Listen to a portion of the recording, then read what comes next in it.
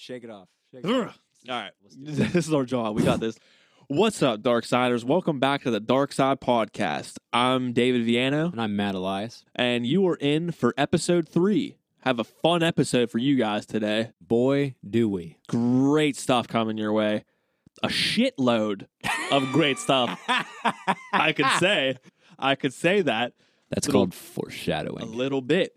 But before we get into what we have on the agenda today, we wanted to we have a pretty big announcement. Yeah, we've got our Patreon page up, and you can support us. We've just got to tier up $5 a month, and for that, you're going to get, each month, an exclusive piece of audio content that you won't find anywhere else, just for our patrons. Right. This month, it will be deep dive into the fabulous world of Japanese tentacle porn. And what a fabulous world it is. It's got a lush history. It actually does. I did not know this until I had to do the research for this. And let me tell you. Then we'll throw up the link to our Patreon page. And if you're interested in, of course you're interested in Japanese tentacle porn. Who isn't? Be here if you weren't. Yeah. Hear us talk about that. And each month we're going to bring you another exclusive piece of audio content. And remember, guys, for your enjoyment. You will not find this on SoundCloud. You won't find it on iTunes. This is specifically for the fans that want to do this for us. This is your gift from us. So give us money, and we'll give you content. More content than what you're already getting. Now that we got that disgusting business out of the way, slated for today on the agenda, our main feature is going to be our quest for the most twisted and dark films ever made. And what a quest it I has myself been. made this journey in the past. Dave has made the journey as well, and we've come together, and we actually agree on our top 3, so we're going to get to that.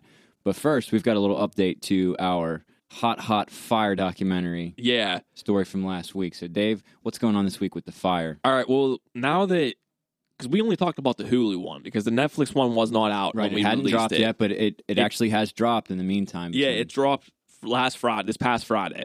And I watched it. I didn't mind it. I liked Hulu's a lot better. I feel like they went into more detail about the whole festival, but I liked this one because it brought new people in. The Netflix one. Yeah, it brought new people in that were involved in the festival and showed... They got a little different perspectives. Yeah, like it showed how...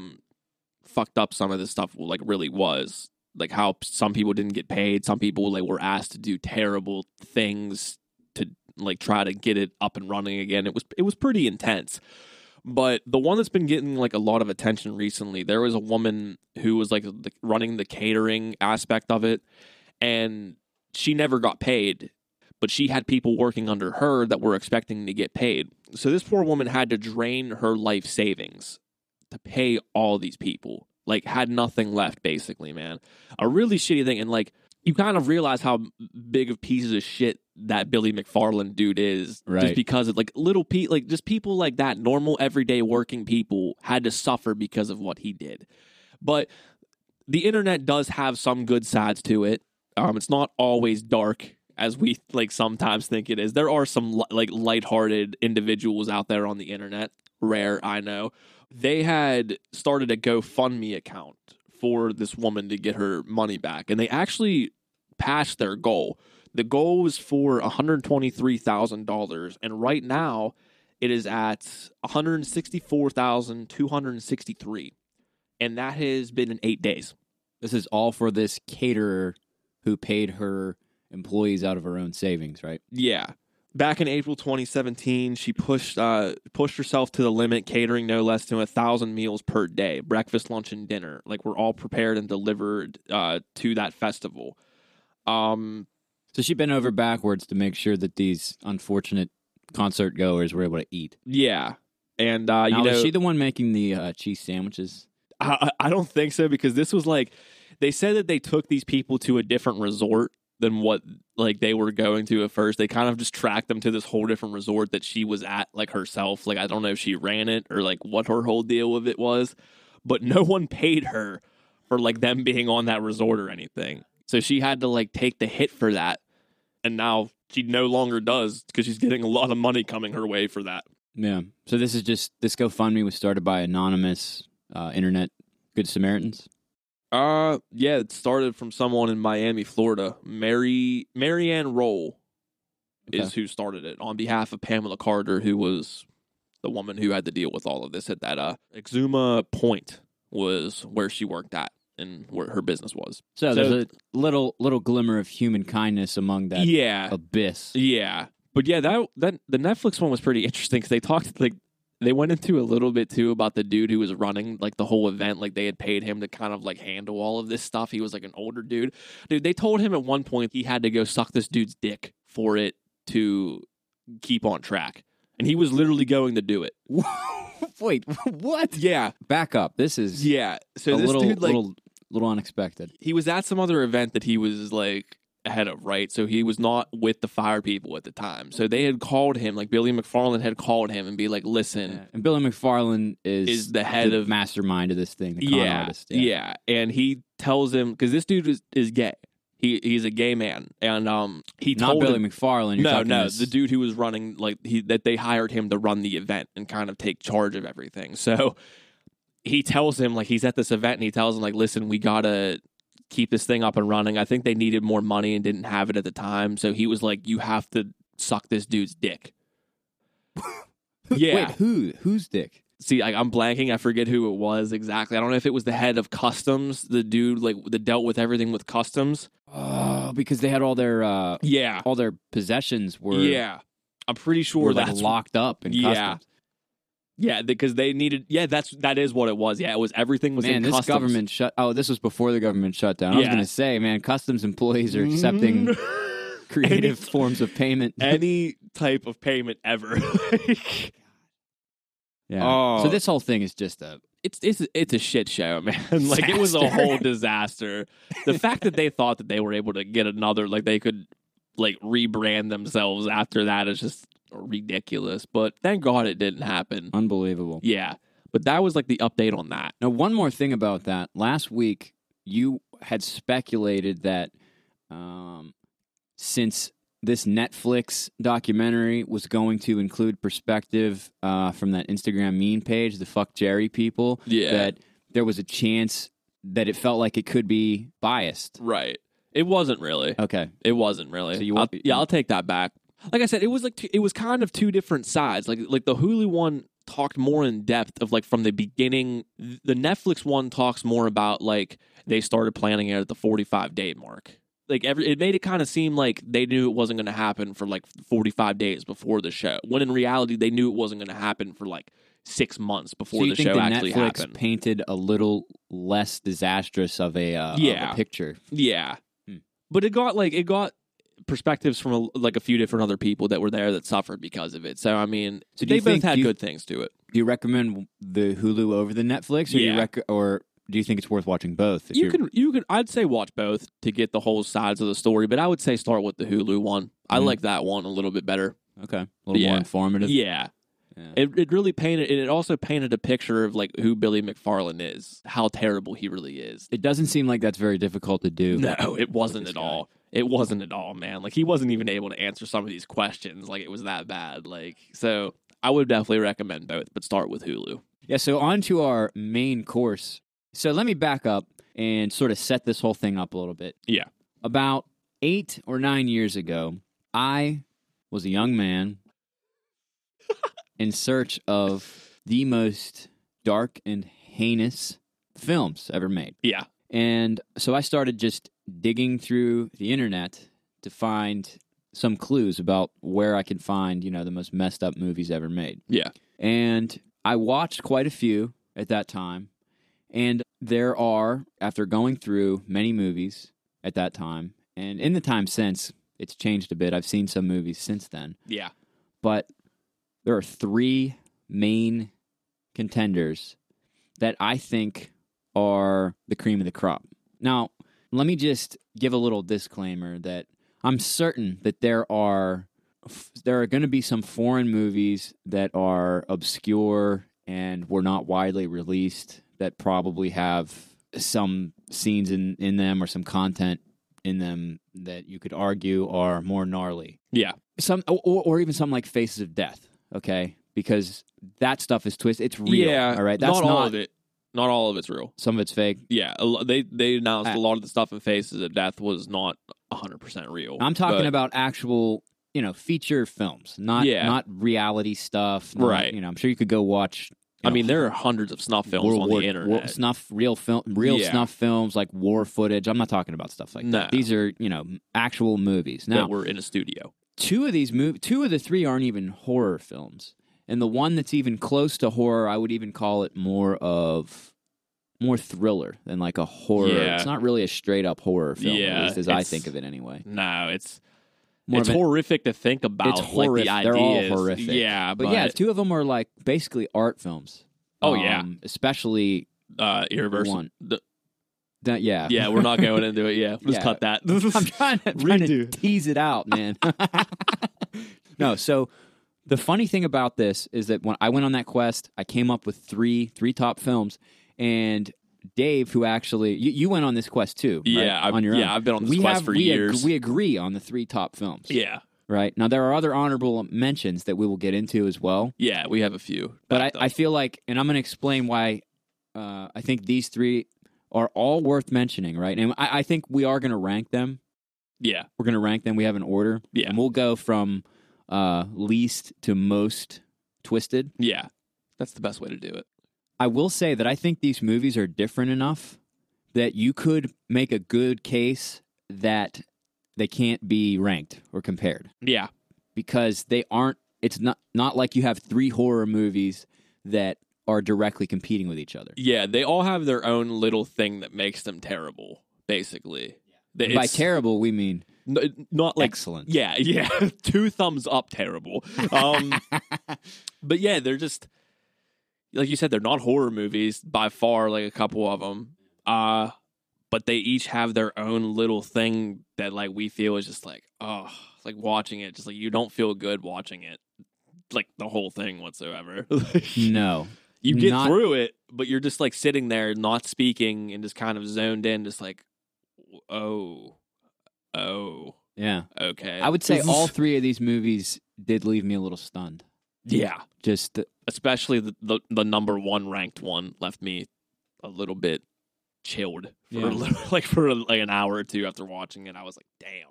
And so without further ado, we're going to get into number 3 on our list of the most twisted movies in history. Dave, go. Irreversible. Now, I had known about this movie for a while because, like, I remember, you know the channel IFC? Yeah. Independent. Okay, yeah. Before it was, like, shitty like it is now, it used to be really good, and they had, like, really good content most of the time. I'm not up on IFC. Well, when I was, like, this was over 10 years ago, and I was still in junior high, they released this documentary called Indie Sex. It was a 4-part documentary about like sex in the film industry, especially in independent movies. And Irreversible was talked about on it because of the scene of the popular scene. The scene. Yeah. Yeah, we'll get into the scene. Yeah, so I've known it because I was really into that documentary when it first came out. So okay. I've known about it. I just never watched it until last week. So yeah. I first heard about Irreversible when I was on my search, for the darkest movies ever. Yeah. And I just saw it talked about in message boards and stuff. And the reason why this kept coming up and the thing people kept mentioning is that there is a scene in this movie which is it's like a 9-minute single cut uninterrupted rape scene from beginning to end. Yeah. And that's the thing people talked about. And it's literally like 20 minutes in. It happens fairly quickly. Well, it's like the central plot point of the movie. Yeah, it's a big deal for that movie, and it really just hits you with everything right from the get go. Like it throws everything right at you. Yes, but it does. Right. We'll get into give a little explanation of the movie. Yeah, synopsis. This movie is not a horror film. No, it is more just like an art film. Yeah. So the concept is this whole movie takes place in reverse chronological order. So you're seeing the last thing in time first. And it goes on like that. Yeah. The movie is about, essentially the story is that you've got this woman and this man. They're a couple, girlfriend, boyfriend. And basically they are at, they're at a party and they have sort of a strained kind of a relationship. They're having some issues. Yeah. And they get into an argument at this party, and she storms out and walks home by herself. And on the way home, she's attacked and she's raped and assaulted, and she's ends up, in the hospital. Yeah. And, I mean, she's very severely injured. Yeah, she was in a coma, they said, whenever they were putting her into the ambulance. Right. Yeah. So, and then what happens after that is that the boyfriend, and there's another sort of element to it where there's another central character, which is this, like, a friend of hers who was it a friend or were they dating? Because I got the message they were dating vague. at one Maybe point. He's like an ex-boyfriend, but he has a thing for her. Yeah, very heavily still. Yeah, and he is with the boyfriend, and they leave this party, and they go and they see her getting put into the ambulance. Yeah. They take it upon themselves to go and look for the guy that attacked her. Right, because those two dudes approached them as well, saying like, look, the cops are never going to find this person. They're going to put him in jail, and that's about it. Like, or do you want to see this person suffer and die? Right. They kind of took it in their head like, yeah, right. I'd rather you have get the that. sense that this guy is some kind of a gangster or something that's untouchable, and he'll never actually get, he'll never be punished. Right. So that's why they do this. And so it's really, here's my take on this movie. I think that this movie is by far the best movie out of these three. Yeah, we're talking about. Yeah, I can't say I enjoyed it because it's not fun to watch. No, it's brutal. Yeah, but I feel like it's got a message. It's got a strong message because the movie's about revenge and violence. Yeah. Okay, and so the plot that I explained, you don't even understand the story until you're almost through the movie because you see. So what happens in the movie, and we are going to talk about the plots of these movies. They're all 5+ years old. Yeah. So if you haven't seen them and you don't want to spoil it, stop right here, go watch them, and then come back. But we're not going to not spoil these because you should have seen these by now. I don't know. Say you should have, but we're gonna plunge the depths of this darkness for you. So maybe if you don't want to watch it, you don't have to. You can know about it. Maybe we can traumatize you just this way instead of having to go through the movie. But anyway, so what happens is that from there in the plot, they go and they just sort of go and look around and talk to people, and they sort of track this guy or who people are telling them did it. Yeah.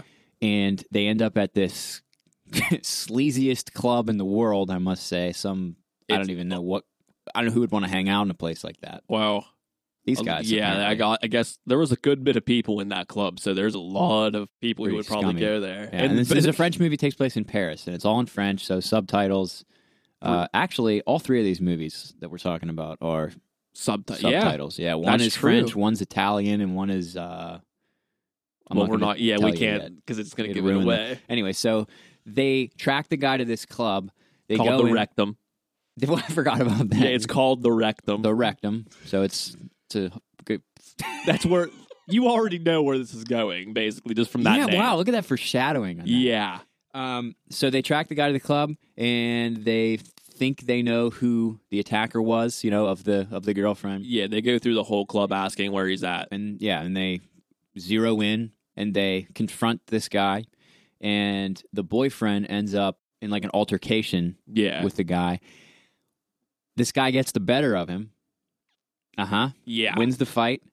It's over. His ass is kicked. And the guy has him in this, if you know, like an arm bar. Yeah. And he's got his knee on the back of his elbow. Yeah. And the guy's ass is already kicked. He's done. He's not even fighting. Yeah, But because this movie is on our list, the guy doesn't stop. No. He breaks the arm anyway. Just to be a bastard. Clean break. Hyperextends the arm. Oof. Then proceeds to... That always makes me cringe for some reason, it's tough man. to watch. Like, it's tough to watch. Proceeds to de-pants the main character. Yeah. And then tries to sort of like rape him and sodomize him. In the middle of this club. Right in the middle of it. Where everyone's watching, too. Like, there's a group of dudes watching this happen, too. Yeah, and they look like... They're like enjoying it. Yeah, like, they're cheering it on. Like they're literally wanting to see this happen. Prison rape club where you don't have to go to prison. Yeah, $5.99 a month. What a bargain! Join the Rectum. The Rectum. It's like your $5 would be much better spent in the dark through side. The dark side. Yeah. I like that. That was a good tie. You like that? Yeah, I'm working on that. So, guy's about to get anally violated, and then the friend who has the crush on the girlfriend comes out of nowhere with a fire extinguisher, mashes the dude in the head, the attacker, falls on the ground, and then he does that again repeatedly and just destroys the dude's face. And the thing about this movie, I mean, and the guy's well beyond dead, and the guy's just unleashing. Yeah, he's taking out a lot of fury on this guy. And it's just super graphic. And but the thing with this movie is that they don't flinch. The camera doesn't flinch. You know, a lot of times in these movies, they'll use that to effect. Like you'll see like a blow like that lining up and then coming in to hit, and then they'll cut away. Yeah, and I think sometimes that can actually add to like the kinetic effect. Yeah, like your mind will kind of take over, like what they did in Reservoir Dogs, kind of when they cut away when he's cutting the whole ear off. Yeah, they cut back and forth. Yeah, your imagination takes over. Yeah. That is not what happens in this movie. They just don't flinch. You see every little detail. The camera doesn't even move. It's almost like a real person filming this would never film like that. No. Right? It's just it's fixated on, and so this act of brutal violence. Right. And so that's what happens. And it turns out that person isn't even the guy who did it. It's the wrong guy. Yeah. Which makes it kind of a comedy. It's a little, yeah. It's like a folly. That's a very dark comedy sort of way to look at it. But yeah, it's not funny in the least. It's not. Okay, but the cool thing about this movie is that is the first scene. Yeah, that's what happens first. You're going like 0 to 100 the quickest way possible. Yeah, and so it goes in reverse order, and so the story unfolds backwards. Yeah. So you see that happen, and then after that, you see some sequences where they're hunting the guy, and you have to really, you're not sure what you're watching, and that's intentional. Yeah. And the camera work reflects that. When they go from one scene to the next, I can see like it's intentionally disorienting. Yeah, they spin the camera around to make you dizzy. That's another disclaimer. If you get easily like sick from stuff like that, you're gonna have a little bit of a trouble getting through this, but it's worth it because I don't even get like that, dude. And I was starting to feel they'll do these movements with the camera. It would it would lift up in a way, up from the street, and then it would just flip like upside down. It was literally like he was taking the camera and just flipping it over and over again for parts. I was like, "Fuck, yeah." Man. This is but you don't, and I didn't understand it at first. Yeah. That when that happens, they're going backwards. Exactly. In time. Okay. Right. Now this movie goes one sequence to the next, and it unfolds this story backwards, and you get that opening scene with that spectacular bludgeoning, which is probably it's probably my number one all-time bludgeoning scene. It was a really well done scene. Like the effects of that, amazing. Right. Like it literally looked like his face was just smashed right in, flying out and stuff. It was so realistic. Brutal. Loved it. Loved it. Excellent. Really enjoyed it. So it goes back from there. You get these sequences of them hunting for the guy. As we explained the plot. Right. And then about 20 or so minutes in, you get the rape scene, which is every bit as advertised. It is just. Did you notice? Like, okay, she leaves the party, right? The girlfriend leaves the party, storms out, all pissed off. She's trying to hail a cab, but the woman on the street says, "Take the underpass. It's much safer." And then as soon as she goes underneath that, I'm like, in what way is this safer? This looks like a rape tunnel. It's like blood red. It's terrible. Like it's very dark lit. Like you said, all blood red, and it just looks like something bad is going to happen. Know, it makes me wonder if they're trying to suggest that she's like in on it or something. Maybe she probably was. That's what I'm saying. Because was it the same girl who because during the scene, you see in the background, like the girl come in through that tunnel, sees what's going on for a couple seconds and just walks out. I don't think so. I think that was supposed to be just a passerby. Yeah, yeah, and that's another thing. And during this scene, and again, we're getting into this rape scene, and that's like I said, that was the thing that I heard about this movie. Yeah, it's the big scene of this movie. In that scene, so it's she's walked through this tunnel, and this scumbag dude just walks up to her, and he ends up. He just has a knife, and he just kind of menaces her because he's beating on another girl. I don't know if he's that's a right. pimp. That's he's right. He's a pimp or something. Yeah. He's beating on the one girl, and she just happens to walk past this, and it's just downhill from there. Yeah, And so he ends up just threatening her and menacing her. And he doesn't really like wrestle her down. He just kind of like, which was, I don't know, I feel like that made it even more. Like, it was just very hard to watch and intentionally hard to watch. Yeah, right? very. So he wrestles her down, and then it's just absolutely just horrible, graphic to watch. Very graphic. They don't show. It's not like X-rated. They don't. No. Well, maybe it would be. It wouldn't make an R-rated. They don't show insertion. That's like the one thing that it's not. You don't see any of that. I love the medical jargon. I'm trying to make it as. You're trying to be professional. Yeah, I'm trying to be as professional as possible while talking about a rape scene. So yeah, but I mean, it's still very graphic. Like even the way he's saying it, like saying like and you're reading it too. Yeah, and that made it like he says like she better not shit on him or he's gonna strangle her. Like it's really graphic. The actress is Monica Bellucci. Yeah, who she's great. She did a really good job. One of the best performances I've ever seen from her. She's a good actress. She was also in The Matrix and. Part 2, Reloaded. Yeah. Okay. She's in a lot. And she played Mary Magdalene in Passion of the Christ. Oh, yeah. I've seen that. I've only seen half of that.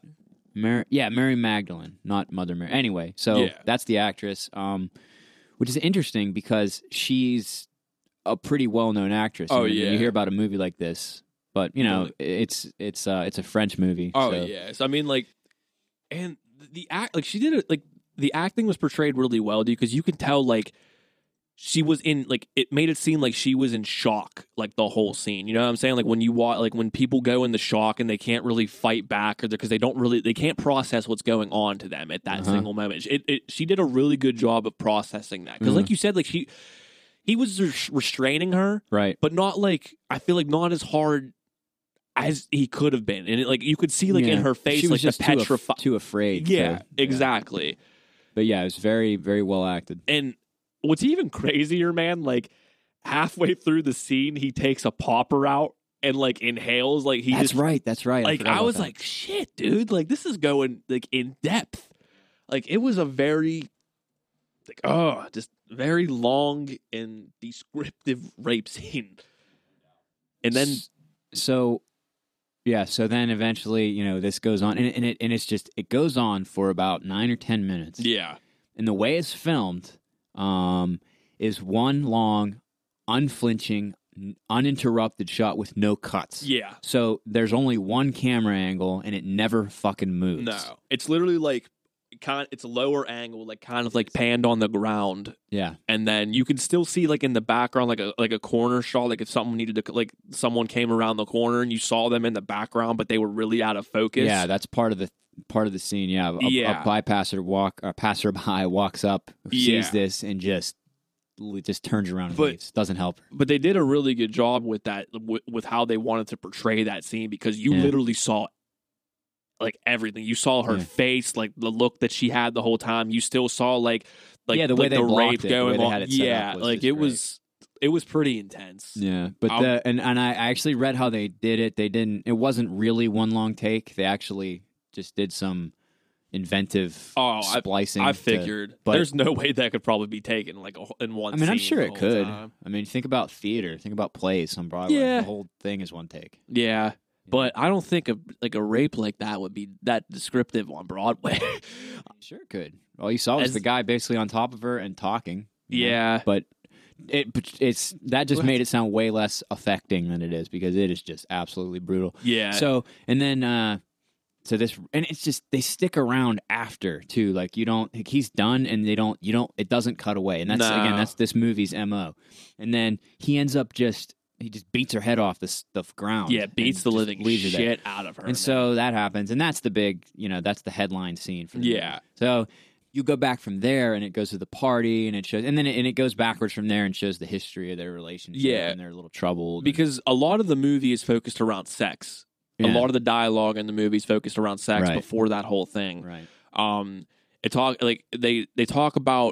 They go into the whole narrative of how everything is supposed to happen, like, and they talk about that, like how things are supposed to go. Yeah, exactly. And that's kind of a bone chilling thing, because it talks about it. It talks about it towards the end, when like nothing, like when everything's tragic, like, normal. Yeah, it seems like these two people really love each other, but my God. And like it gets worse too, like throughout the, because you find little things like she ended up being pregnant and stuff. Like you find, I completely forgot about that detail. Yeah. She takes the pregnancy test, but you just find out these little bits of information after you see all that stuff that's happened. Yeah, and oh man, it's just brutal. Very moving, very affecting, and that's why for me the most important thing about this movie is its message. And I think I've never seen a movie do this way before. A couple of weeks ago, I said that this quote was Stanley Kubrick, and it was not. There's no such thing as an anti-war film. Yeah. It wasn't Stanley Kubrick. It was someone else. Oh, okay. This was Francois Truffaut. Oh, Truffaut said that. Okay. Yeah. Okay. And I like that. Truffaut said that there's no such thing as an anti-war film, and what he means is that when you depict that, that action, there's no way for you not to get swept away with it, to glorify it, right? And it's the same thing. Now, remember, we said this movie it's about revenge. It's a revenge tale. It's about vigilante justice, taking it into your own hands, going outside the law, hurting someone, and it's about sex, and it's about violence. Yeah. Extreme violence. A very extreme violence. Yeah. And it had to be that extreme, I think, to make the point, because he wanted it to sicken you. Yeah. And here's why. Now, it's not gratuitous. It's not without a reason. And the message is it's actually an anti-revenge and violence movie. And 100%. But the way it forces you by showing you, so it shows you the whole story in reverse. Like we said, the first thing you see is this just merciless fight scene, and then this bludgeoning death in front of a group of people. It's seedy. It is dirty. It's dark. It's just disgusting. But they show you that first with no story, no context. It forces you to process that violence, without being swept away in the revenge. So when you watch a revenge film, for example, think about Taken, Liam Neeson. Yeah. The guy mercilessly kills, these goons, right? And you're rooting for him because that's just the way the story's set up. When you have a setup like that, and oftentimes in movies they use rape, and that's why I think this movie he hit the nail on the head, because they will use rape as a shorthand, lazy way to make it okay for your character to then go and do horrible violence to people. And sometimes it's ham-handed and it's lazy. They'll do that. I think Taken's okay, but it's not that deep, and they just suggest, oh no, they're rapists, so it's okay to just kill them. Yeah. Right? And that gets used, and I think that a lot of times it's just done very sloppy. Right. Irreversible is putting that concept out there. Yeah. Now think about if you watch the movie in reverse order. You find out this couple, you get to know them, you get to like them, she's pregnant, they're having problems, they go to a party, they have a fight, she leaves, she gets attacked, and then if you think of it that way, that scene would not affect. Now, the rape scene is the rape scene. That's kind of that's not going to be fun to watch no matter what. No. But the killing part at the end, you would process that very differently if you saw that story from the beginning, right? Yeah. And I think that's the point of the movie, and that's why it's called Irreversible. Exactly. The whole playing backwards. So yeah, there's my good movie thumbs up award. Yeah. I feel like it's almost a masterpiece. Oh yeah, that's we could say movie. that movie. I can't really recommend it to anyone because, a lot of my friends would get it, but I just feel like if you're into art movies, I feel like that's a good one to check out. Even if you haven't seen it's just so hard to watch. It is. If you think that you can sit through that, I would recommend watching. And I know it used to be on Netflix. I don't know. It's on Amazon Prime right now. On Amazon. That's Prime. how I watched it. Irreversible French film. It is in subtitles, but it's worth it. And like I said, just be warned. If you get nauseous easily, what's the motion sickness, Imodium or whatever that stuff is? Take a couple of those before watching it. Get it through you. You gotta prepare for this movie. Yeah.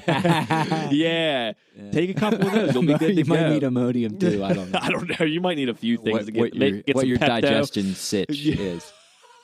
Yeah, but there's no build up, man. It's like it just throws you into it. There's no build up whatsoever. It's just like, here you go. Enjoy. It's intense. I did watch it twice actually. I've only watched it once. I watched it twice. And this isn't a movie for repeat. None of these movies are repeat. No, it's kind of like a one and done sort of thing. Yeah. Like the other, like the number one, I will never watch again. Never. And these are not, you know what? All right. Let me talk to my Darksider family out there. Anyone who might be listening who's into this. type of material, which if you're with us through that discussion, then this is for you. You're into this. I was about to say that this is not a date movie.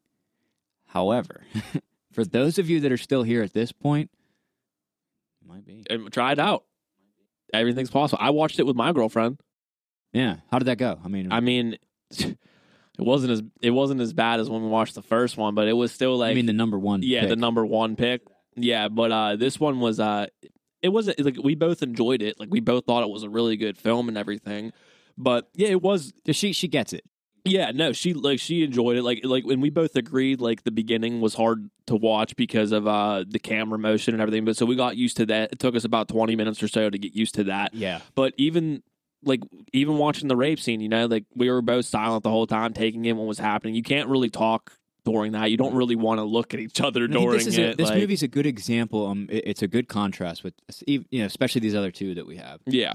You know what? Number one, our number two movie is really an outlier. That's just a weird movie. It's hard to even categorize. It's crazy. But this movie is, if you're familiar with exploitation, flicks like like Grindhouse movies. I was just gonna say Grindhouse cinema. Campbell Holocaust, which is. It's an honorable mention. It's an honorable mention, but it doesn't compare to this stuff. No. But exploitation films like just gruesome violence just for the sake of it. Yeah. Just to be shocking. Yeah. And that is, with Irreversible, that's not the case whatsoever. No, there's a whole message behind what's going on. I think it's an important message. I think the movie's worth preserving, I think. Yeah. It's a good movie. It'll stand the strength of time, I guess, length of time, whatever you want to call it. I think that's length of time, whatever. I'm gonna let you suffer on that one. Yeah, as I usually do. But it'll still be. We love to suffer here. Yeah, on the dark. That's what the dark side is: eternal suffering. Existence is pain. Yep, I was just gonna say that. I checked into that hashtag, by the way. It's a circus. I don't even know if we can. I know it's. I just figured it's from Rick and Morty. I realized that too. Yeah, scratch all that. Yeah. I don't want to get involved with that stuff. Yeah, I have no problem with Rick and Morty. But the pool's been pissed in with that. Yeah, it's full on pee. the whole pool is just pee. The pH levels are just pee. No H. Just. But yeah, it's one that'll still be talked about years and years because, like we said, it's an art movie and it's just shocking and sickening in its own way. And so it made our list. So yeah. And one day in the Library of Congress, when they're listening to Dark Side episode number 3, maybe they will remember to pull out Irreversible. Dust that DVD off, dust that bad boy off, throw it on in, pop that in. But hopefully they have a 4K update by then. That in 4K, so you can really get those visuals in. Really see that brain splatter in the beginning. Kicks in. But I mean, even the second one that we have in store is considered an art film. It is. It's 100% like an art house film. It's crazy. And crazy it is, and it's time to unveil number 2 on our list of the most twisted movies ever. Dose. Yeah. Dave, go ahead and do the honors. I don't know. Some of you might know. If you're into the Criterion Collection, you probably know this movie. That's how I found out about it. But it is Solo 120 Days of Sodom by Pasolini. It's an Italian film. Yeah. It's made in 1975. Yeah, I knew it was the 70s. I'm pretty sure the director got killed because of this movie, too. Someone stabbed him because of this. It was... Dude, what a teaser. It's very... Please tell me more about this movie that someone got murdered over. It's pretty intense. It's more about Italian fascism. It's kind of the underlying... This one is so... It's hard to... I didn't really pull any... Like, when I watched it, it's just like a whirlwind. Yeah. I didn't get any, like, political nonsense from it. Is the whole thing black and white? No, it's not. It's in color. It's in color. Yeah, that's right. Okay, I do remember that now. But it's just shocking the whole time, man. Well, go ahead and lay out the plot. All right. Well, basically, these group of Italian fascists have this castle, basically, this huge home, where they take all these children as basically their slaves. There's no really... They're like teenagers. Yeah, they're not... Yeah, they're under the age of 16 or 18. But they're kidnapped. There's 18 of them, and they're just subjected to 4 months of extreme violence. It's not a short one either. You're in this for the longer. What's the running time on this? Do we have it up here? 116 minutes. So you're dealing with this for 2 hours. Yeah. It's not an easy watch. No. I watched this when I was in high school, and I haven't watched it since. It's kind of a one and done. How did you come across this in high school? I was my senior year of high school. I really got into the Criterion Collection. Started watching a lot of art house films because I was going to film school. Just browsing the Criterion Collection and it being a part of like trying to find the most extreme film. This was always like the one that came up. Yeah, this gets talked about a good bit. Yeah, and the fact that it's even in the Criterion Collection is pretty impressive to me. Yeah. Like alongside, like some of the other movies there are much more mainstream. Yeah, and some of the greatest movies ever made too. Some could argue, like, but this one is just like a curveball, and it's one of the earlier released ones they did too from the Criterion Collection. It's like top 10 or top 20 spine numbers, so it's been out. But there's like a few different circles that they go through. Yeah, it's split up into 4 segments. Yeah, and it is. I'm just learning this for the first time. We have the Wikipedia up, but it is based on Dante's Divine Comedy. Apparently, I can kind of see that. And the first segment is Anti-Inferno. Yeah, you got it's Circle of Manias, Circle of Shit, and then Circle of Blood. Yeah, to wrap it up. And oh boy, do they! From what I remember, this movie they deliver. They deliver. Oh, especially in the shit aspect. Yeah. Hard delivery right there. Yeah, good shit delivery. Great shit delivery. Yeah, one of the best in the game. But like the first circle was kind of them bringing it in, bringing all the teenagers in. Yeah, it's set in 1944. There's some as guards in a fascist part of Italy. Yeah, like it's so weird getting in. It is. It's so like this movie's just so fucking weird in itself. Like I don't even know where they were going. It's not when you watch it. Like when I watched it, I wasn't even 100% sure what the hell was going on. Yeah, I was the same. It was just way. like a series of images. That yeah, just like, oh my god. It's kind of meant to shock you. It's like voyeuristic shocking. Irreversible is an art film, but this movie it's the most art film I've probably ever sat through. Yeah, I don't even know. Dude, like how to just like describe what I was thinking. Yeah, so basically, the whole, I don't know. In a nutshell, the movie is you got these sort of like aristocrat, I don't know, like wealthy, high class people in this fascist Italy, and apparently in the 40s during World War II, and they have all of these teenagers and adolescents. There are 40 of them, or no, it's 40 day. 4 months. Yeah, it's 4 months. But yeah, they have them all in this castle, and they keep them there, and they just like subject them to all manner of like perversion, because they recruit teenage boys as like soldiers and guards and stuff too in this house. But then they kidnap 18 other children to have as their slaves. Basically, there's 9 girls and 9 boys. Yeah, throughout the whole thing, and so. The first, like I said, the intro of the movie is kind of introducing that. Like they have, like you figure out who these people are in this house, like who the kids are, and then the first circle gets into. They kind of it just jumps right in. Here, there's a really good. Okay, so it says 1944, Republic of Salo, the fascist occupied portion of Italy. 4 wealthy men of power, the Duke, the Bishop, Magistrate, and the President, agree to marry each other's daughters as the first step in a debauched ritual. It's like the mildest part of this whole movie. Yeah, I feel like. Jesus. The rest of the movie just completely washed over that. Yeah. They rule that when they get to the mansion, their daughters must be completely naked at all times. Great. I mean, sounds like a how good else would policy they to me. be? Yeah, like what the hell? Yeah, that's the rules in my house. We're naked right now. Have to be. I only got my socks on. Yep, no socks.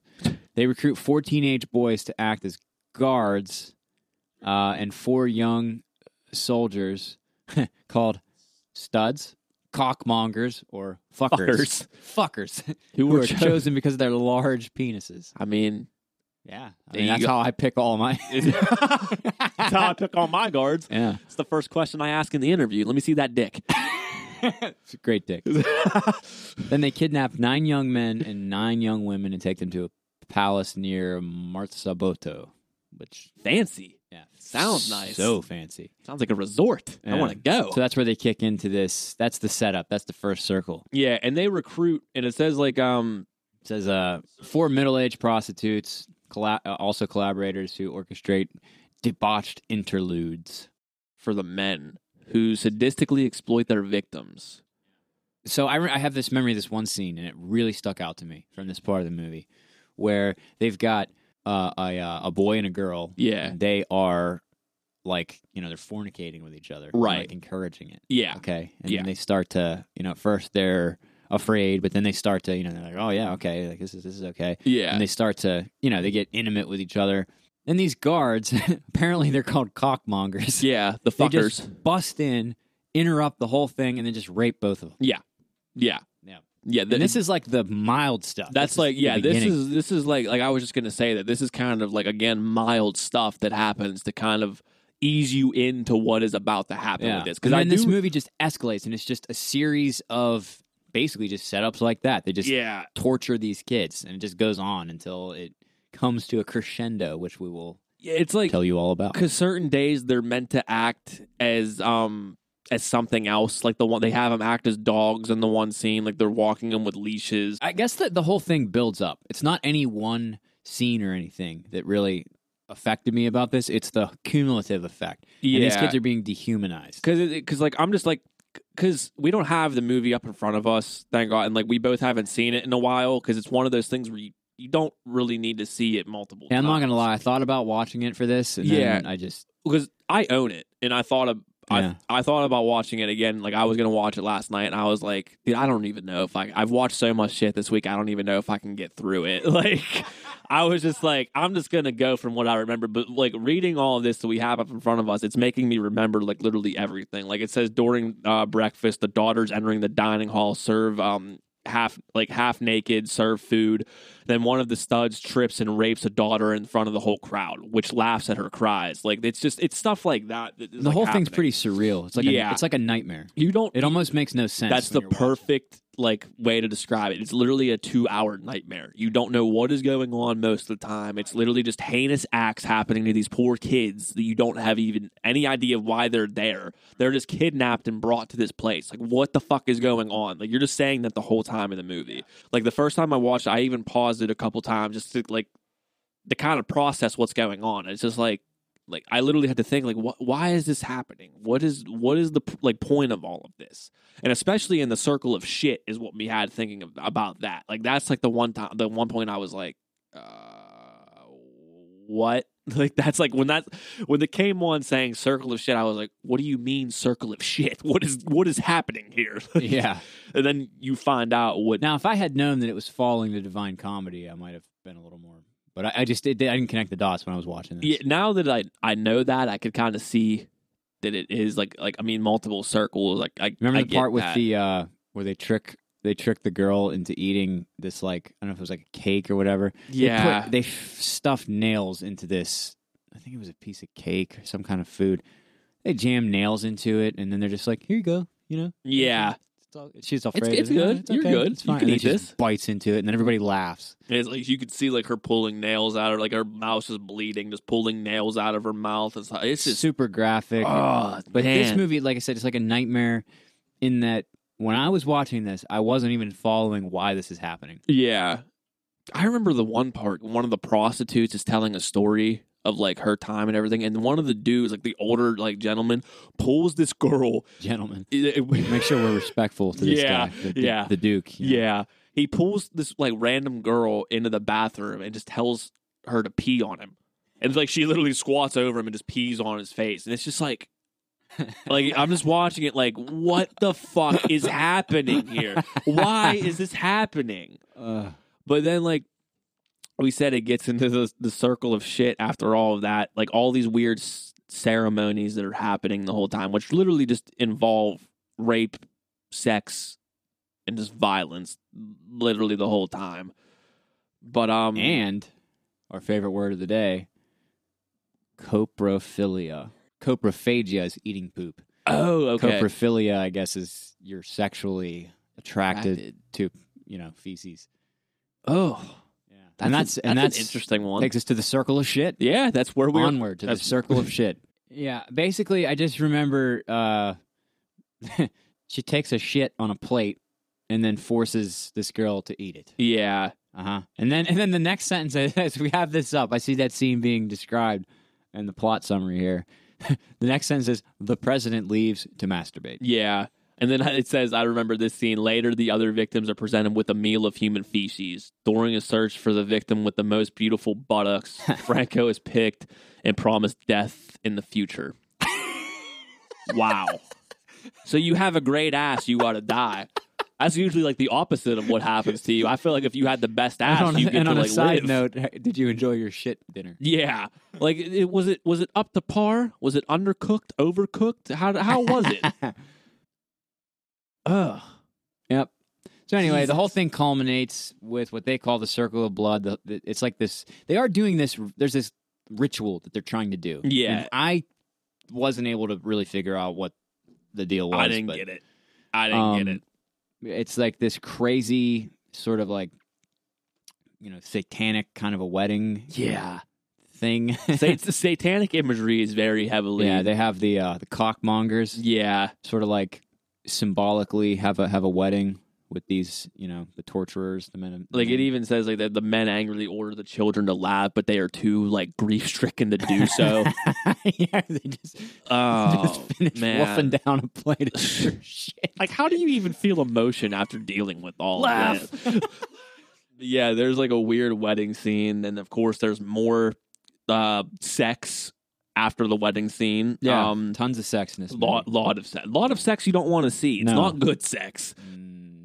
It may have been good for them. Yeah, for the Duke and the president and the rest of them, but not for the kids. Like, was not too cool for me. No. It even like it says right here, a collaborator and the black servant girl are shot dead after being found having sex, but not before Ezio makes a defiant socialist salute. So socialism is tied into this as well. There's the message. Yeah. I don't get it. Yeah, must be over my head. Maybe I'm too dumb to get it. The whole movie just culminates in this like orgy of, they just basically torture and murder all the kids. Imagine what like the yard would be in prison. Like you just have like sort of like a fenced in like open area. That's where they were in, just torturing these kids, just killing them slowly after they had to endure all of this stuff for literally no reason whatsoever. Yeah. Then the piano player just jumps out the window. And then the final shot in the film is two soldiers who witnessed and collaborated in the atrocities dancing a waltz together, and one asked the name of the other's girlfriend back home. I do remember that scene. Yeah. It was a just weird really scene. Tied it all together. Yeah. At least there's a happy ending. God. And some of the ways like they showed the kids being tortured too was pretty intense. Like super graphic. Like they popped the one kid's eyeball out. I remember that. They had a candle burning under the one kid's penis the whole time. Like, it's very hard to get through because, for one, you don't know what the fuck is going on. Banned in a lot of countries over the years. Which censored. I'm not surprised about that either. It actually has a 71% on Rotten Tomatoes. Really? It's like, hey, pretty good. I mean, pretty good film. People consider it a good art house film, dude. I guess it's a good movie. Yeah, usually. I feel like I'm really dropping the ball here because, I like to try and do my best to take in the message of these movies. Now, yeah. Again, I did not watch it in preparation for this episode. But right, I didn't either, which I remember it now, and I don't know if they have some kind of political message. With this movie. It has to. I'm guessing it deals with socialism and fascism. Yeah. I mean, this was in the not too far aftermath of the Second World War. Yeah, and Italy was obviously a fascist regime during that time, which fell and. With this one, I'm pretty sure he was stabbed over this movie. He was murdered? Yeah. Go on his page, Pasolini. He remains a controversial personality in Italy due to his blunt style and the focus on some of his works on taboo sexual matters. Yeah, no shit. But he's an established major figure in European literature and cinematic arts. His murder prompted an outcry in Italy, and its circumstances continue to be a matter of heated argument. Murdered in 1975. He had been run over several times by his own car. Multiple bones were broken, and his testicles were crushed by what appeared to be a metal bar. Ooh. An autopsy revealed that his body had been partially burned with gasoline. Was this actually as a result of someone mad about the Salo movie? Because this was his most controversial movie. It says in 2005, some evidence was uncovered that he was murdered by an extortionist. So someone. Well, the rumor was like that it was because of this movie.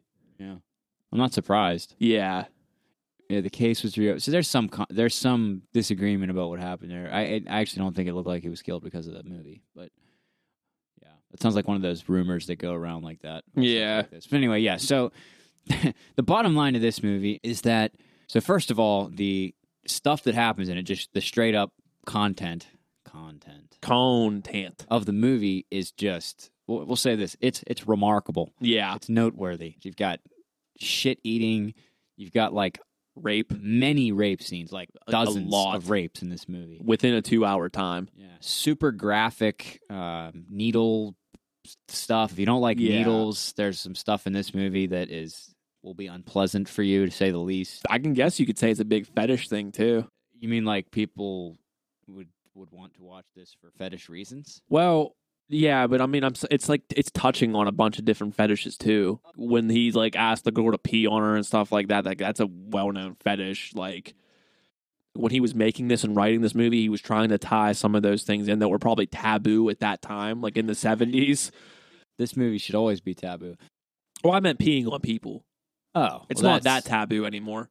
Yeah, I'm literally pissing on someone right now. Yeah, I see him. No big deal. No, for me, like I said, it's just like a nightmare. Yeah. For me, being confused about it was a little bit part of, because it's just an onslaught. It's just one thing after the last, and it escalates, and it has this weird vibe. There's just this freaky, like, surreal, because like it's how they're ordering the kids to laugh and stuff. Yeah. And like the people who are committing all this torture and violence and stuff, they're like happy and like they're like crazed about it. Yeah, it's like an event for them. They're also using their manners, and they also carry themselves in a very like formal way. Yeah, and the whole thing is just because technically they're like upper class, so they treat themselves as like royalty and like higher ups. It's just what they do for fun. Ugh. Makes you feel very bizarre after. I didn't quite know how to process it. It wasn't like Irreversible, where, and again, I think that's definitely a much better movie than this. Honestly. Yeah, a lot better because the message was a lot clearer. And hey, maybe that's just a result of the time. Maybe in that time, you'd have to be in that place and sort of like privy to all of the political landscape at the time. I agree. What a ballsy thing to do to make a movie like this. Yeah, especially back then. Even making this in this day and age is kind of, it would never get released. No, it's one of those no ones. one would mess with it. No, that's the whole thing. Like, no, this would get like shelved immediately if someone were to redo this, like rewrite this script. It would be like, no, this isn't getting made. Now this movie would absolutely get an X rating. Like, 100%. Irreversible. Actually, all three of these movies, they're not getting an R. No, rating. No way. They'd have to be unrated to be released. Probably that would be the only way, or like because I don't even know if they would get an NC-17. Yeah, I mean NC-17 is just if it doesn't get an R, that's what they give it. In the film industry, you don't want that. No, because you limit your audience. Exactly. Because people take their kids to see R-rated movies. Yeah. The last time I saw like an NC-17 movie do like well was Shame, which was like back in like 2011 or 2012. I haven't seen that one. It's really good. It's about sex addiction. It's really fucking good. Okay. Yeah, check it out if you Is can. Is it like a runner-up on this list at all, or? No, I don't think it's anything. It's eye-opening and shocking, but not in any sort of way that like this is. I feel a little inadequate with the way I'm able to explain Salo, but it's just it's hard to explain. Hard to wrap your head around. Like and all you listeners right now, if you go and watch this, you'll understand our trouble with explaining this. It's just hard to get like a clear picture of what's going on in this movie. Yeah. You'll walk away not really, I mean, unless you're a genius and can analyze films like no other, you'll probably need a couple watches. You can read about it. I'm sure that there's a good write up about it, but I just I don't feel the need to even dig that deep into it. No. Actually, watching it without context and without the message, that's how I watched it. Yes. I thought it was going to be like a horror movie. That's what I thought too. And so This the shit eating and graphic. The shitting and the nails and the what the fuck is happening? Yeah, you're just kind of like you're thrown in blindfolded. Like you don't know. Yeah. And it's not 0 to 60 immediately. Like there's a little bit of a build up. Yeah, it builds up, and does it really build up? It's just like it's like each circle is a whole other level of build up. It's like, okay, that's pretty intense. Oh wow, that's very except intense. for me, the shit eating and stuff, even more than I'm pretty desensitized to gore, honestly. Yeah, same but here. The dehumanizing of these people is what, like walking them like dogs. Yeah, it's kind of, you're cringing while watching it the whole time because like you're just like, ugh. You start into a cringe motion like when the movie starts. Yeah, and it just doesn't end until it's over. That's pretty much my take on this movie. Yeah, one long, uncomfortable, one shitty thing after the other. Just super shitty. Just shit. Yeah, that is how 2. Ironic that it's number 2, right on a plate. All right, Darksiders. And here we are. We've made a long journey to get here. We've laughed. We've cried. And we've shit. Drum roll. Number 1 most twisted film in the dark side. Fucked up film competition is Serbian film. We were just talking about this, revisiting Salo. Like, it's kind of hard to rank these two, like, up against each other for number 1 and 2. Yeah, it's way different, but we feel this one has way more, like, slam dunk, in your face. It's got the big moments. Yeah, awful moments. Yeah. All right, so for those of you out there that never heard of this, the title of the movie is A Serbian Film. This is actually, a movie from Serbia. It's subtitles in Serbian. This is a thriller type of movie, and basically it's about a sort of retired Ron Jeremy success level type of porn star. And he's got a wife and a young son, and he's trying to secure his family financially, and he doesn't quite have the funds to do it. Right. And so one thing leads to another. An old acquaintance from the business shows up, an actress he used to work with, and she says she's got a job for him that'll pay out mega bucks and it'll set him up for life. And it's for some director that no one's ever heard of. Yeah. And she says you should just meet with him, right? So he goes and he does, and the guy has sort of a non-traditional project. Yeah. He just tells him it's a new way of filming and throws him a contract and says, sign it. He even tells him, like, don't need to read it. Now, this is another movie where they play around with chronological order, not like Irreversible. But there's a point in the movie very early on where we jump ahead some unknown amount of days into the future, and the main character wakes up in his house, and he's very disheveled and beat up, and he's hurt, and he's run down. Yeah. And he has amnesia, and he doesn't know what's been going on for the past however many days. So, Dave, you just watched this over the weekend. Less than a week ago. Still fresh in the old noggin. Go ahead and take the narrative. Okay, so basically, like we said, he goes in, he has the meeting and everything. He's not really sure. He doesn't sign up or anything that day, right? So it takes a little convincing, but he eventually does. He does agree to do this movie. And the director is in this mansion. Like he looks like someone who's crazy successful, but loaded. No one's ever heard of him. Right.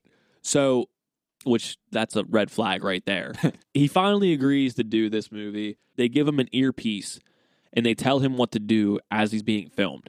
And this is not a normal film set, guys. Like, that's the first thing. Like, the dudes who are, like, filming look like bodyguards. There's like heavy security. All dressed in black, sunglasses on, bald heads. Like, they just look like tough guy security guards, right? He gets into this movie, and they started off at an orphanage. Yeah. And red flag again, in a porn movie, you should not be in a fucking orphanage. They go in, he sees the actress that he's working with. It signals him to come into this room where there's like... It's just like a 20-something woman. Yeah, she just kind of looks like a teacher. The concept for this movie, in the movie, is that the actor doesn't know what's going on, so it's being filmed kind of like in real time in reality. It's ultra realistic, and these basically. Guys are following him around with cameras. Yeah, the security guys are filming. And it's not like they're having one camera doing multiple shots. Like these dudes have there's two cameramen doing different angles. Like they're like it could be like one is following him in front, but you see the other one running to the end of the hallway to get that shot of him walking down the hallway. Yeah, and you get the direct. They have earpieces, and the director's telling him what to do. Right, exactly. So he gets down at the end of this hallway and sees this obviously underage girl just sitting. She there. looks like she's maybe 13. Yeah, if that. And so he's still puzzled. He's like, what the fuck is going on? Yeah. And during the scene too, the quote unquote mother of that girl, it's like saying like, give me back my daughter. Like that's my daughter. And they're taking like in the security guard / cameraman. They just rip her out of there. Yeah. They're taking her out like immediately. It goes into the scene like where the woman who is like the teacher looking woman, right, takes him into this room and begins blowing him. But out of nowhere, there's like projections of that little girl, the 13, 14-year-old girl. They throw a projector on the wall. Yeah, just doing like there's two different ones, both having her do like a little innocent scene. It's just videotaping eating her popsicle or something. Yeah, one's eating a popsicle and the other one's like her doing her hair or like her makeup or something. Yeah, this guy's getting blown and they're showing this. Yeah. To him, and he's like, "What are you doing?" But he finishes the scene like he does it, like, you know what I'm saying? But it's just like, you got to finish what you're starting, I guess. So he finishes up the scene, and that's it for that day. He wants to quit. Yeah, he right then and there, it's a red flag. Like, he's not about this at all. And I'm pretty sure I'm trying to think, wasn't there, like, there was another scene they filmed after that. Yeah, actually, he didn't quit right there. There was a second one where,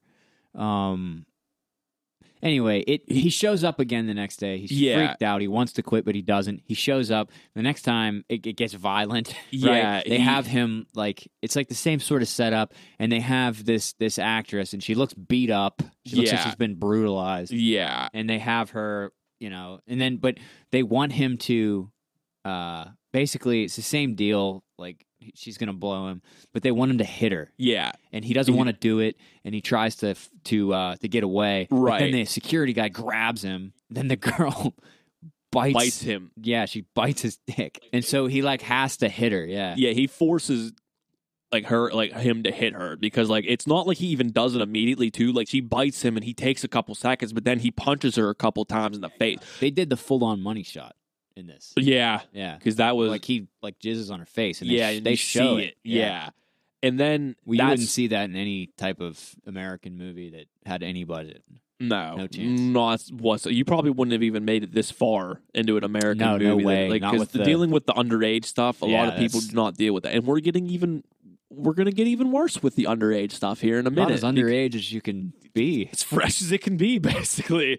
I think after that point, he shows up and he tries to quit. Yeah. He tells the guy he quits, and that's where... Well, he shows him the terrible... Because remember, he still doesn't know what he's a part of. He doesn't know anything about this movie. And the director is trying to keep him there as much as possible. And he was like, let me show you what I do. This scene, he thinks this is the selling point. Yeah, like this is like because he has like such an artistic vision in his mind that he can he's opening all these new doors that have never even been thought of for good fucking reasoning. So Milo, the main character, goes over to this mansion to tell the director that he's quitting because he doesn't want to do this anymore. He's done. And the director, by way of convincing him to stay, says, "Let me show you my art." Like he's the seediest salesman. Like basically that anyone's ever seen. Pretty good. But then it gets into the most graphic scene that I have personally ever seen, and I'm literally number one. Yeah, I'll just lay this phrase on you. It just says almost everything you need to know, right? Doesn't it? Yeah. I'm like cringing. Doing another drum roll. Might as well, I guess.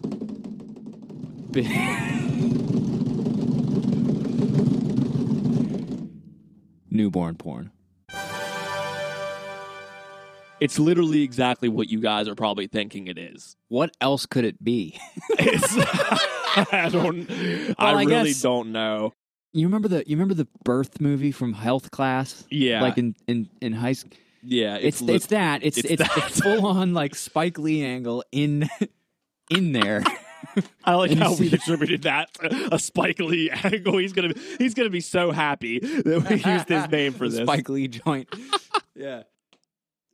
So you see this baby being born. I mean, and they're just. I mean, it's just a bloody. And we should say too, when the labor scene is happening, there's like a bald-headed man with sunglasses. I actually watched this movie with my dad. Right, I showed it to him. Oh my god! And when this starts happening, at this point, my dad hasn't said much. He's like, "Is that guy a real doctor?"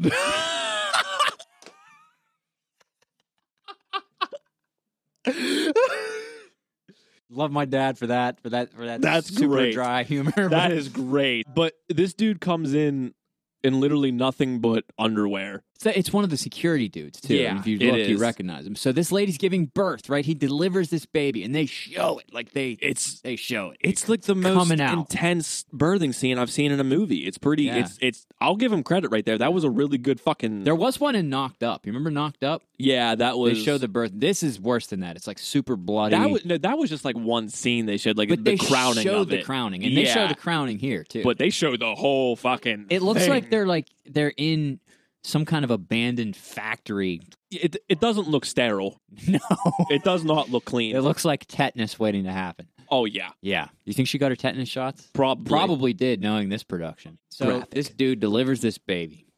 Okay. Pulls it out. And he looks pretty excited about it. He's pretty gleeful. Not a good sign. And I don't know how I feel about describing this like this, but it is what it is. You have to. So the guy delivers the baby, cuts the cord, right? Doesn't he? I don't even remember him cutting the cord. Maybe I'm imagining. I don't even think he did. But he I remember he smacks it. He spanks it, and there's like a there's an atmosphere about that, and you're just like, what is this? And then the guy sets the baby down on this table or whatever, and then he puts on his goggles. Yeah. They're on his head, and he just puts them on. Safety first. Like it's go time. Yeah. Suit up. And then you zoom down. The guy doesn't have any pants on. No. He's got another red flag. Like whitey tighties, what doctor wears that? Psychopath walks around with actual whitey like boxer briefs. You have to. Yeah. I haven't worn whitey tighties since I was fucking 2. Since I had a choice about it. Yeah. Yeah. Anyway, you gotta breathe down whitey tighties, this fucking degenerate. And then, I mean, they already... You can tell where this is going. Yeah. You see, like, they show it. Like, they show him, he, like, pulls his pants down enough to get his stuff. Now, the camera's, like, from behind him, right? Yeah. So when you're watching this, the way it's... And I think describing this is, now that I think about it, it's probably worthwhile, because no one's going to want to watch this. No. If you do, if you hear us describe this and then you go watch these movies... Hit us up because we want to hear from you. Yeah, let's get you on. That's here. the type of person that we would like to talk to. Exactly. Yeah, you're our people. All right, so it's from behind him, and he's got his his action goggles on. Yeah. Did he put gloves? He has gloves on. He's got gloves on. Pants come down. Baby's on the table, and then he just it's from behind him, and they aren't showing it. You know, as the term of art that Dave used earlier. You don't see. Insertion, but it's implied. It's very implied. And you hear this. The thing I remember about that scene is the fucking baby cry sound. Yeah, dude. I mean, it's just the most sickening thing. It's terrible. It's literally like they went above and beyond for that just because of that fucking crying and screaming. Well, basically to say he fucks this newborn baby. This kid was just born 2 seconds ago. Yeah. And the mother is like looking over watching this with this like fucking crazed smile on her face. Yeah. Like, yes. Just laughing the whole time. Oh. The crying is what hit it home for me because you cannot get that sound out of your head for a day or so. It is just so graphic and in your face. And it was like, especially too, because I watched it on a projector screen. Like I have a projector, so it's 20 feet like right in front of me. And then I have a sound bar right behind me blasting. To where I have this right in my head. It's not easy to watch. It's like, just even talking about it kind of is like fucking with me. But like, it's like the worst thing that you can even say in film. Like, in all honesty, I don't know how they got away with filming this. Like obviously you don't see anything. It's shot, like Matt said, it's shot all behind his back. Like there's no insertion or anything. It cuts back to him Milos his face, and he's just like, oh my fucking God. Yeah. Like, he knows what he signed up for, and he's like scared out of his fucking mind right leaves. now. He tries to quit. Yeah. He goes home. And this is where, I guess later on, the security guy shows up and says, get in the car. Yeah. And that's where he ends up he's drugged. Yeah. And then it jumps forward from there. And it's a weird drug they use. It's an intense Viagra and fucking hormones Ruthie at the they same use time, to get bulls to like mate, you know? And basically from there, he's going back and watching these clips of things that he did over the previous few days. And oh boy. You see the one scene with the actress who got him into this. She was kind of on his side because she knew that he didn't want any part of it. You just see this woman like on the ground, like face down, like blood all over her. Then you like the camera zooms in on the ground. You see all these teeth like all around her. This mystery man who we find out at the end who it is wearing like a panda mask. It's like a Scully sort of like panda like mask thing, and he proceeds to fuck her mouth, which has no teeth in it, and then kills her with his dick. Like, what a way to go. But the new definition of deep throat. It's just an advanced usage of the regular definition. A very advanced.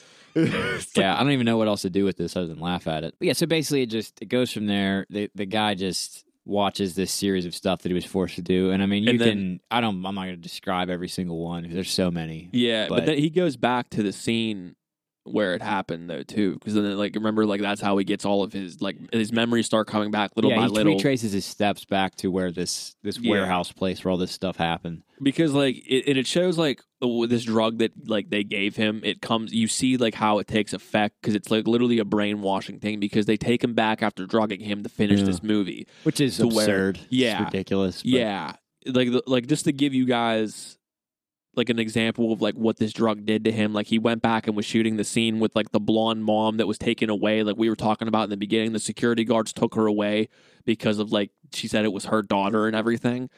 Well, they bring her into this room completely naked, handcuff her to this bed and tell him to fuck her, which he starts doing. And then like, again, he like tells him to start hitting her. And the director is telling him orders in his ear. Yeah, and he keeps saying, hit her.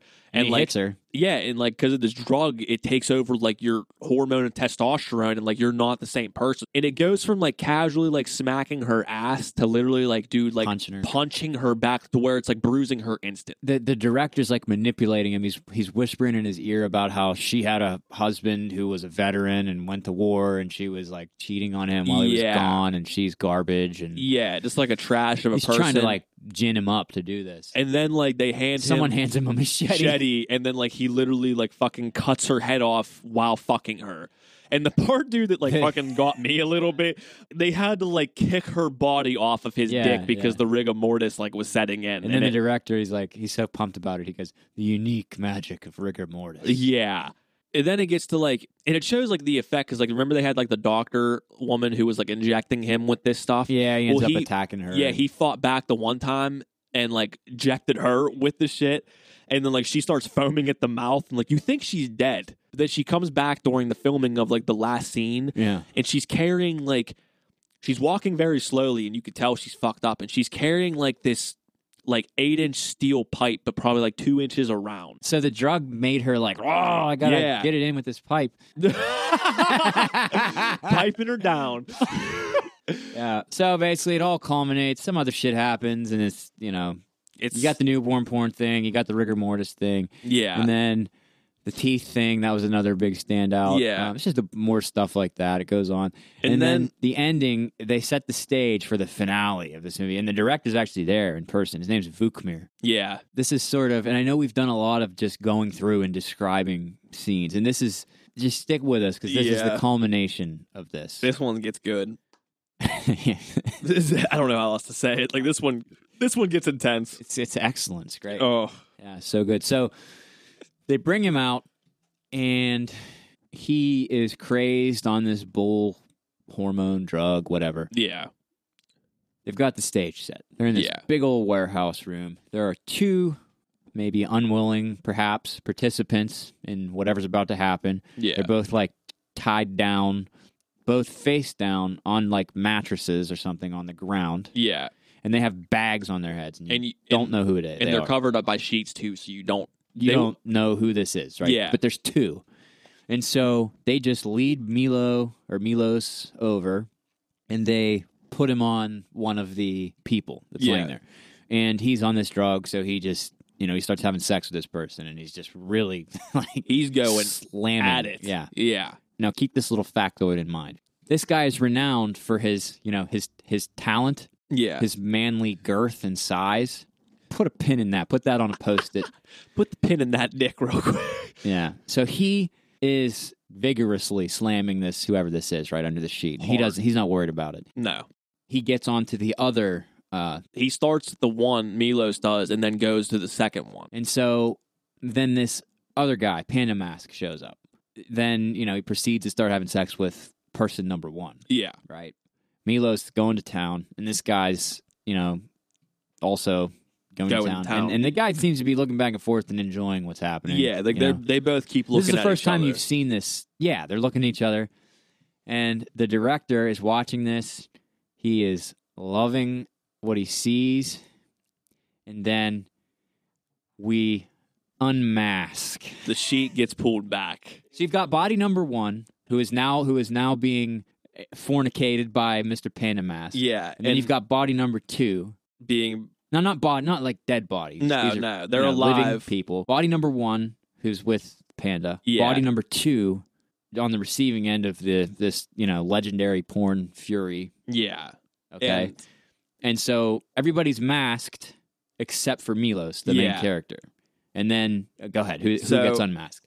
So they pull the sheet back to reveal who is really underneath of this. And the first one, Milos... Body one. Yeah, body one, the first one. The Milos is not fucking the Panda man, is fucking... It ends up being his wife. Yeah, and he sees that, and it starts to take over instead of the drug. Like, he's starting to come back to reality. And then he sees who he's fucking, which ends up being his... I don't know the exact age, but it's like 5 to 8 years old. His son.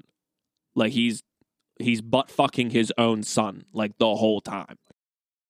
Yeah, like, a lot and very hard, and like, it's very graphic. And Vukmir, the director, he's like, loving this is my life's work. Yeah. He's directing it like he's like Cecil DeMille or whatever. Yeah, he's just like, it's like the best. It's like I'm so fucking good. Yeah. He's like literally on like cloud 9 with how this is going. Yeah. Which, hey, if that's your craft, well done. Yeah, I guess so. 10 out of 10. 10 out of 10. You really set the bar there. And then he takes the mask off the panda. And reveals that it's Milos's brother, who throughout the movie you can tell that he wants to fuck his wife. Yeah, like they make little hints. Yeah. And he's actually a cop, I'm pretty sure. Yeah, he's a cop. Yeah, that was a whole thing. Because he asked in the beginning of the movie, Milos asked him to run a background check on these people. Right. And he never really, I don't think he ever really does, because he's in it the whole time. I forget, but he's in on it, yeah. Yeah. But yeah, so, and then the director goes, a real Serbian family. Yeah. It's a terrible, like, act, but the plot twist on that was like, holy shit. Yeah. Like, wow. Because you did not see that coming whatsoever. If you know, like, because I knew about the movie before I watched it, so I knew what was coming. But if you don't know anything about this movie, that's shocking as fuck to you. I actually had it ruined for me before I watched it. Same here. Like, I knew everything that I was about to see. You knew the plot twist? Yeah, I knew the plot twist. So, like... And then, actually, I don't want to leave that in. I knew about that and then chose to watch it anyway, and so did you. I mean, we have to, though. Welcome to the dark side. Yeah, that's what it is. Everything sucks. When you're in the quest to watch the most fucked up movie. I was in the quest, and that's why I was reading about it. Yeah. I was like, shit, this is the... Yeah. But then... Yeah, so it goes from there, and... He ends up killing them all. Everyone, and he kills his brother. Mr. Newborn Porn, Dr. Goggles and Whitey Tighties. Yeah. He skull fucks the guy. Yeah, probably the best death scene I've ever seen, in all honesty. He literally skull fucks this dude to death. Because, like, he takes off his glasses and reveals he has an eye missing. And it's, like, all sewn up. So Milos takes it in himself. Because he still got this raging hard-on, apparently, even though he just realized he was raping his own son. Well, I mean, he's still on bull testosterone and all this shit. So, I mean, you're gonna be like that. Like how Viagra tells you if you have an erection lasting longer than 4 hours, that's the minimum for what he's on, probably. Like that's the minimum. If you have an erection for less than 4 hours, take more. Yeah, exactly. So yeah, he kills him, and what's really weird too, man, is like the family lives with this for a day or so. They go back home, and like you can just tell like nothing is going to be the same with this family again. There's no going back from what they just dealt with. So like it ends with like they're all laying in bed together. Yeah, they commit suicide. Milos and the wife, they don't speak and they just agree that like this is it. But then yeah, that's right, folks. It's not over yet. It's not over. And then like at the end, the people who were above Vukmir, like the people who gave him all the money and stuff, I'm guessing, to make all of this, they go to their house because they're probably... they send these goons. They send security goons. So you know that Vukmir was not... The buck didn't stop with Vukmir. Someone's paying him. Right. And so they go to the house probably expecting to kill like all of their family from what they had to deal with. It looked to me like... Sorry, I don't mean to like step on your interpretation, but to me it looked like they totally were expecting. It was just like, yep, all right. Yeah. They walk into the bedroom, all three of the family members are dead, and they just go, yeah, just get through the little one first. Yeah, and it shows like the one dude like unzipping his pants. Yeah, it ends... There's no light note in this movie whatsoever. The fucked up shit doesn't happen though for like the first hour. Once it starts, man, it goes heavy. Like it starts and just does not let up until the ending of that movie. You're not going to feel good after watching it. I actually knew a kid in college who was like obsessed with this movie, and he looked like one of the people you'd expect to be obsessed with this kind of movie. So I mean, I wouldn't. I don't want to watch this ever again, in all honesty. But yeah, it's just one of these things where like obviously after listening to our description, you probably don't need to watch it. But if you've never seen it and want to, again, yeah, if you want to watch it after we just described it, give us an email or hit us up on Instagram. Like, what did you think of it? What was your take from it? Yeah. I did a little bit of digging around to see what the background of this movie is. I mean, you know, what was there a message to it? Apparently there's some type of political message given, and I guess it's not so easy to understand unless you're, again, you're in Serbia and you live there and you get the history, you know, with the war, Bosnia-Herzegovina thing, and there was a genocide in that part of the world perpetrated by the Serbians. I guess my history on that is not great, but see, I didn't know anything about it. They fell under I guess they ended up following this, you know, extreme, crazy government, and they ended up led into this obviously horrible thing in this war and stuff. And the people who are there in Serbia now, I guess I read this thing, this write-up that said that the point that the director was trying to make is he's making a statement to demonstrate the level of violence that is just saturated into Serbian culture. Okay. And that sort of like, I mean, it's kind of clumsy, but how Milos is kind of like an analog for the Serbian, you know, the people. Yeah. And how they were just led into this. You know, how he was drugged and he was just kind of into this. And then how it's just like never ending, you know, the end. Like, let's start with the little one, just complete merciless. Like a statement about that. So there's that. I don't know how. I couldn't find that write-up. I was looking for it. Maybe if you're interested, you may be able to find it. I'm sure you can find some you know, some critical thought about the movie and stuff. But also another interesting thing about that movie is that I also read that the actor who plays Milos, the main character, he apparently is a very well-known, very mainstream, successful actor in Serbia. Now, can you imagine like a mainstream, like think about, I mean, even somebody, not even like Brad Pitt. Like think about somebody who's even a tier below that. Just to be reasonable, like even a less famous guy like Brad Pitt, like Bradley Cooper. Bradley Cooper's pretty much A-list at this point. Okay. Think about Bradley Cooper 10 years ago. Yeah, I was just going to say like 10 years ago, Bradley Cooper, doing a movie like this, and then having a career after that.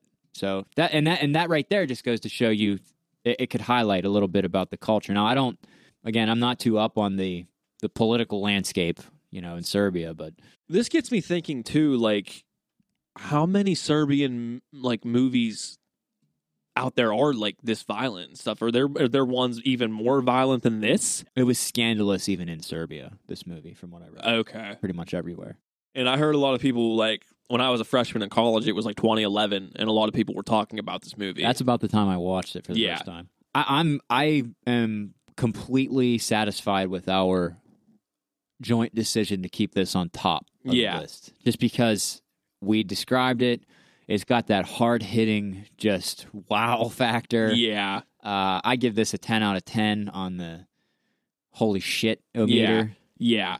I'm right there with you. 11 out of 10. Again, probably. second and third place, they have their merits. Salo, the shit eating, the nails, and then the 10-minute rape scene, and Irreversible, and the teeth busting, all that. Yeah. Disturbing in their own ways, but they just don't have the impact. Yeah, because I was watching, when I watched Salo or Irreversible, the point that crossed my, well, maybe a little bit with Salo, but the point that crossed my mind with that is okay, these movies got made. I can see how these movies got made, right? This one, I'm like, dude, how did they get away with making this movie? Especially with a lot of the underage stuff going on. Again, they literally, they fucked a newborn baby. How could you get away with that? And then, even the whole, they wanted him to have sex with that underage girl in the movie, in parts of it. Now, so they did not. They didn't do it. They didn't do it, and they didn't show it. But they wanted to. It's sadistic, man. What a... Now that's film! That's a movie! Uncle Vukmir said it best. The fact that you added uncle in front of that just makes it 10 times they more do that creepier. In the movie. The little girl singing a song, Uncle Vukmir, something. Yeah. Oh God. Oh, I didn't. I have to watch it again. I do. I'm gonna go home and watch it now. Yeah. After talking about it. One more point about a Serbian film. The score, the soundtrack, excellent. Yeah. There's a the theme is I forget the name of the track. But it is by an artist named Wicla Sky, who I assume is a Serbian. He's like an EDM. Okay. That's a sick track. Yeah. Check that out. I think it's called, it's not, the title is in English. It's like Pazi Sta Radis or something like that. I can't even pronounce it correctly. But check that out. The, the theme song for it. Because it's ripping. It's an awesome techno track. And again, this, I don't know, this might be a date movie for some out there. Oh, yeah. Okay, so, Dave, let me ask you this. You and your girl watched this together, right? Yeah. And you both were watching for the first time. Yeah. So you would call this a date, right? That's a date. Technically you was. Said, and you said off mic that if you're going through this, you're doing it together. Yeah. Right? Yeah. How did she react to this? She wasn't... dude, it was... The part that got her was how we said the screaming of the baby. Yeah. She said she couldn't get that out of her head for days. Yeah. That's as far as I'm going to go with saying we said we didn't mind it. It was very sadistic. We both really kind of had to watch it because she's into she likes horror and stuff like that too. Yeah. Just kind of pushing the limit with stuff. But she Dude, said that I was I would never watch this with Cecile. She's I've told her about it, and she's just get out of here with that. Yeah, she's not. Well, I think she came home. My girlfriend came home while I was watching it. She walked in on it, and her response was to sit down and watch it with you. Well, I mean, she knew I was going to watch because she knows what we're doing with the podcast and what I have to do weekly, and she knew that I had to watch a bunch of messed up movies. But she came home in the middle of this movie and sits down with you to watch it. Yeah. Man, now that is dedicated. Let me just it's true love. Let me just give a quick hand to Dave's girlfriend. Thank you for being you. Thank you so much. Yeah, but she was thanks for the cheese last week. Yeah, great cheese platter. Dave showed up in the studio, it's a giant plate of cheese. It's 8 pounds of cheese. And I was we have to finish this before the podcast. We didn't even get close. We didn't even dent it. Yeah. But yeah, she made it through. She was a trooper. Yeah. Excellent. Yeah. That's about it. Should we mention some honorable mentions? Yeah, sure. We're not going to go into them, but we'll mention we had Cannibal, of course, if you know this kind of genre, Cannibal Holocaust is one of the probably most talked about ones out there. We were thinking about doing that, but it doesn't touch there's rape, murder, and all that shit in that one, but it's not as graphic as what. It's pretty graphic. The turtle scene's graphic. They dissect the turtle, and they really did it. Apparently, they really killed a turtle and cut it open. Well, every single animal that they killed in that movie was real. They killed an actual monkey, a spider, a turtle, in very vicious ways. It's not But easy that to movie watch. was exploitative in a way that was just the whole movie was just a sequence of killing and cutting up Yeah. scenes with no real point. And there was a lot.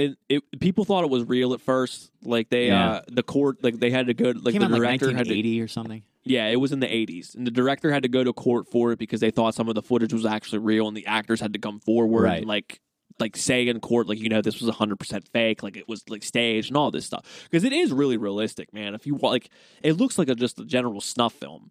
If you watch it, I would also mention there's another movie called I believe it's a French horror flick, and it's called Inside. Have you seen that one? I haven't. Just for sheer graphic gore. It's about a pregnant woman who loses her husband, and then a crazy nurse gets obsessed with like stealing her baby and wants to come cut it out of her. And it's just this like suspense horror thriller type of thing, but it's like very much like a gore, like body horror kind of a thing. I like that. Yeah, it's good. It's well done, and it's very gory. So that's another one I would add. And then like, there's like A Clockwork Orange.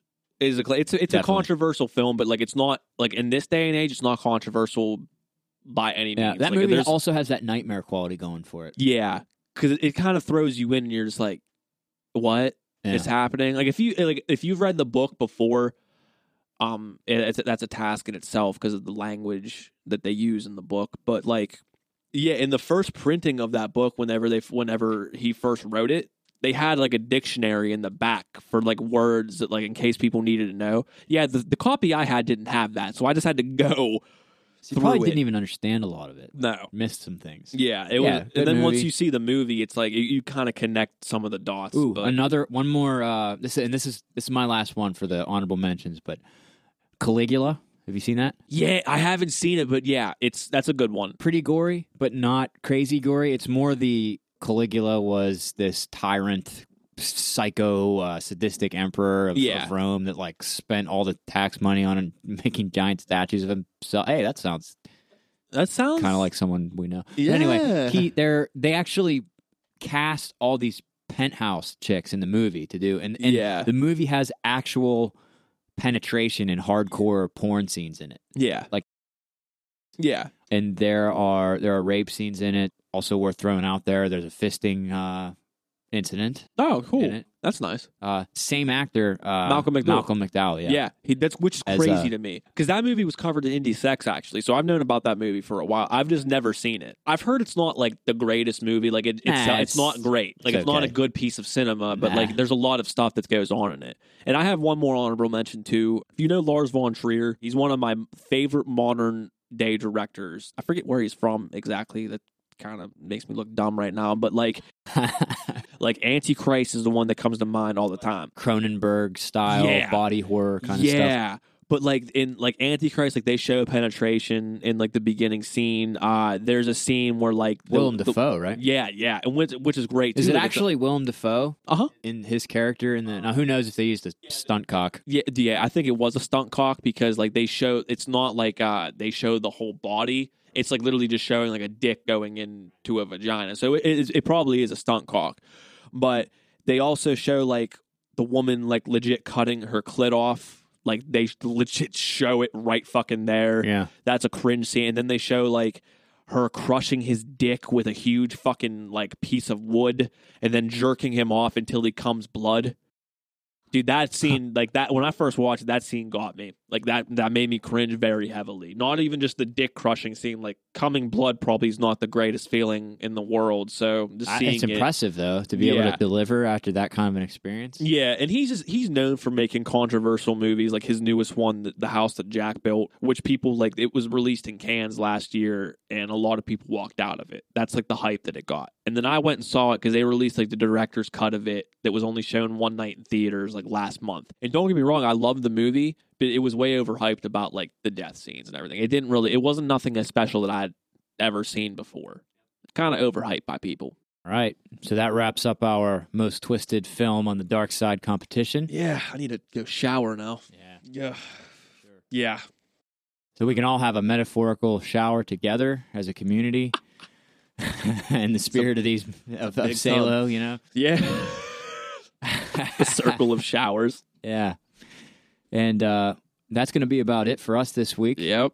I'd like to thank everybody for accompanying us on this journey down into the twisting void. It's been a fun ride. Glad you guys were here for the ride. As usual, guys, follow us on all the social media things. Instagram is Dark Side Podcast, dark with a C, obviously DARC. Same with our Facebook, Dark Side Podcast. Look that up. We're on there as well.